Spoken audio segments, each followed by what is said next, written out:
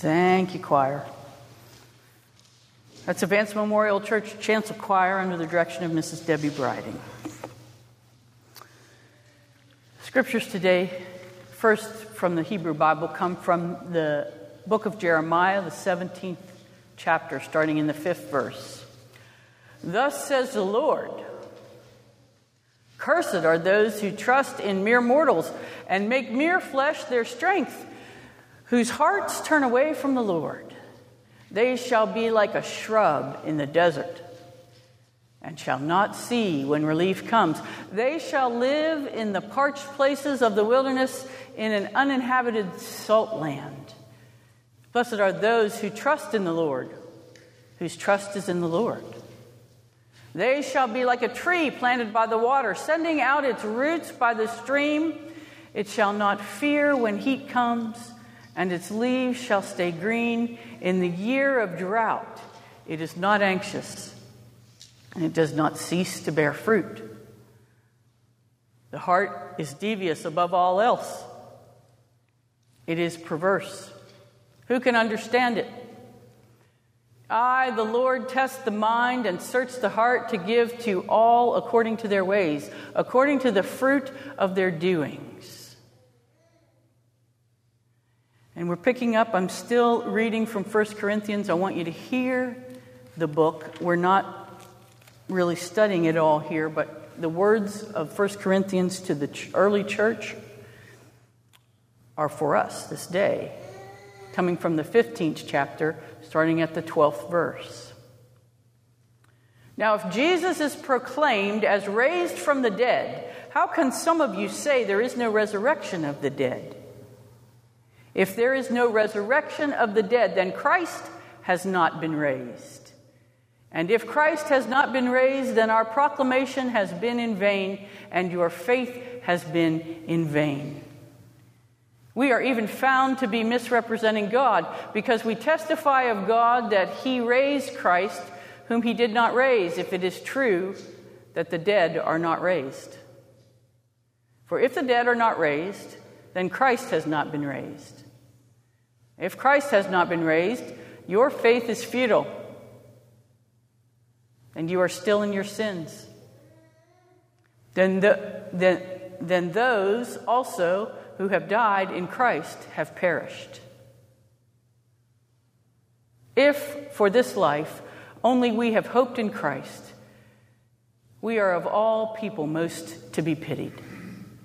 But in fact, Christ has been raised from the dead, the first fruits of those who have died. And here in the 6th chapter of Luke, starting at the 17th verse. Jesus was on the mountain in this version, and Jesus came down with them, all the people, and stood on a level place with a great crowd of his disciples and a great multitude of people from all Judea, Jerusalem, and the coast of Tyre and Sidon. They had come to hear Jesus and to be healed of their diseases, and those who were troubled with unclean spirits were cured. And all in the crowd were trying to touch him, for power came out of him and healed all of them. Then Jesus looked up at his disciples and said, Blessed are you who are poor, for yours is the kingdom of heaven. Blessed are you who are hungry now, for you will be filled. Blessed are you who weep now, for you will laugh. Blessed are you when people hate you and when they exclude you and revile you and defame you on account of the Son of Man. Rejoice in that day and leap for joy, for surely your reward in heaven is great. For that is what their ancestors did to the prophets. But woe to you who are rich, for you have received your consolation. Woe to you who are full now, for you will be hungry. Woe to you who are laughing now, for you will mourn and weep. Woe to you when all speak well of you, for that is what their ancestors did to the false prophets. Friends, this is the word of the Lord. Thanks be to God.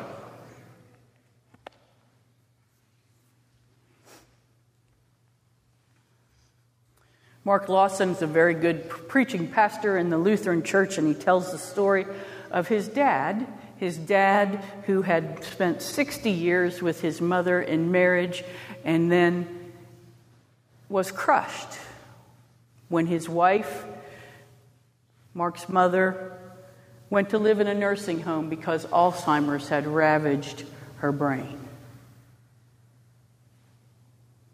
And Mark tells the story. His father seemed to have trouble coming to adjust to this reality.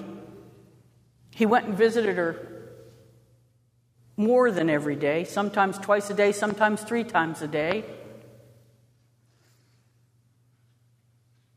And so Mark got a call from the pastor of the church that his dad pastored for 20 years. And a pillar of the church had died, and so the pastor was inviting him back to be part of the service and to see the people who had been there, to celebrate the life of this great man who had died. And they went together to this service, and people made over him, were happy to see him. He was happy to celebrate the life of his old friend, and even the new pastor came and sat with him and talked about all the things that he had done in his legacy to contribute to that congregation. And Mark thought for sure that his dad would now finally get over what had happened to his mom. And as they were leaving the service, he sort of said that, or something like it. And his dad said something like this: "Son, I've been married to your mother for 60 years. We've been partners in life. We've raised children together. She was the first lady of the churches I served. And she's now gone. This disease has ravaged her life. She's been taken from me. And so, if I don't seem to be quite adjusting the way you think I should, too bad. I deserve to weep." You think about that? I deserve to weep. Sometimes life is so hard for us that we deserve to weep. There's a story that John Westerhoff, the great Christian educator, tells about a little girl who was missing from coming home from school. She was late coming home, and her parents started to get worried, and they went out to look for her. And when they found her, they said, "Well, my friend, Sarah, fell down on our way home, and she broke her doll." And her parents said, "Oh, well, then you were late because you stopped to help her pick up the pieces and put it back together again." And she said, "No, I was late because I stopped to cry with her." We deserve to weep. See, in Luke, this is not the Sermon on the Mount like it is in Matthew. In Matthew, there are 9 Beatitudes and no woes. And I love the woes, because you know the woes are where like the 16-year-old girl who breaks up with their boyfriend and she says, "Woe is me, my life is over." Woes. Luke has woes in it. And they only have 4 Beatitudes, not 9. And Jesus is not on a mountain in Luke. In Luke. He's come down, and this is called the Sermon on the Plain. And you're saying to me, well, why does that matter? It matters because he's not speaking down to people from a mountain. He's in the midst of them, telling them about these Beatitudes. Because they're for them, all of them. In Matthew, he's just speaking to his disciples. Here, because of the geography, we know he's speaking to the whole known world. These are for you, people. And yet, we hear in our ear, we deserve to weep.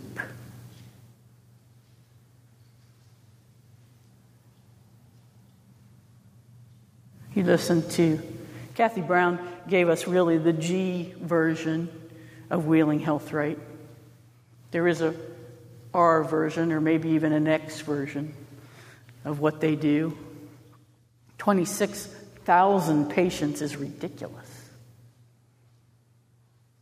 There are some hospitals, I would suppose, don't have 26,000 patients. But, for example, did you know that one of the reasons they now have dental care there is because the poor who don't go to see a dentist regularly will get abscesses. And then they get septic. And then they die. Just from lack of dental care. That's why they have dentists coming there now.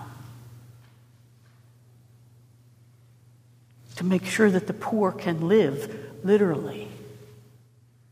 Give out medicine that people need. They see all kinds of people that maybe would have trouble seeing a regular doctor and certainly don't have money to.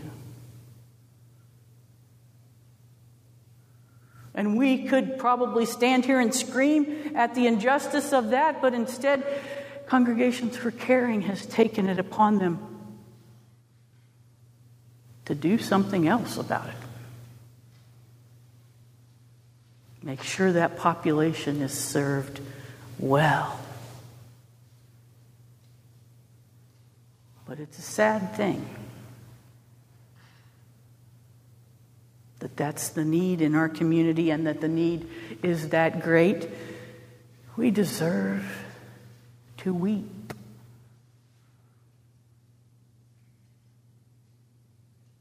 And of course,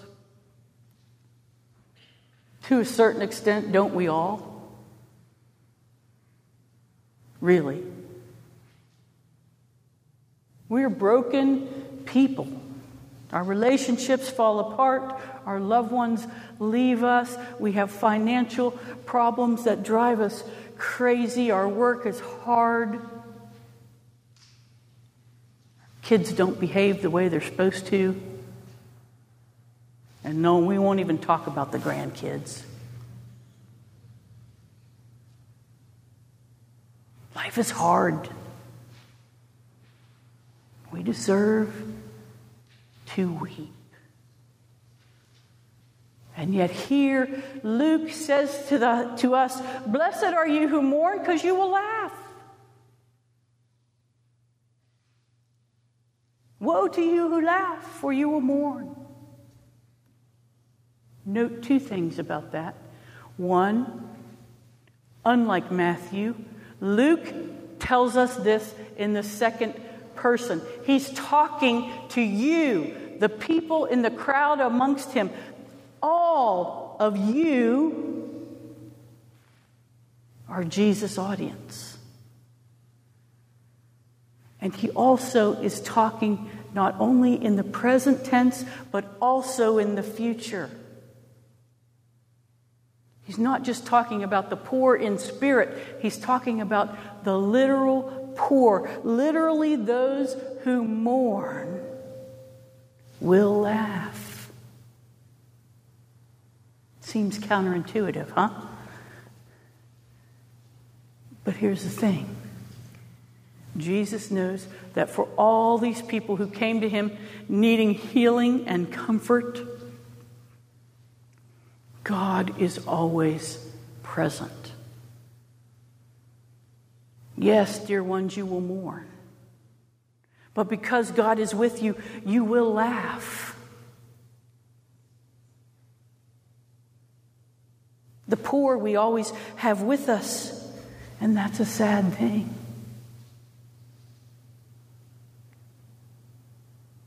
but they shall rise. Jesus tells the people that, but he also tells his disciples that it's our job to bring blessing and to help people avoid woe.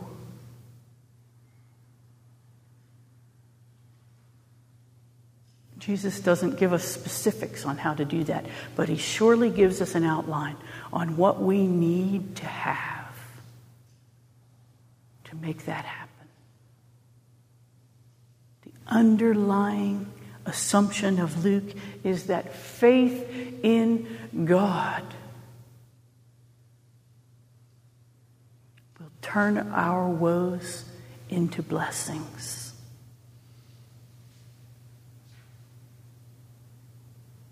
We deserve to weep. But God won't let us stay there forever. Thanks be to God. Amen.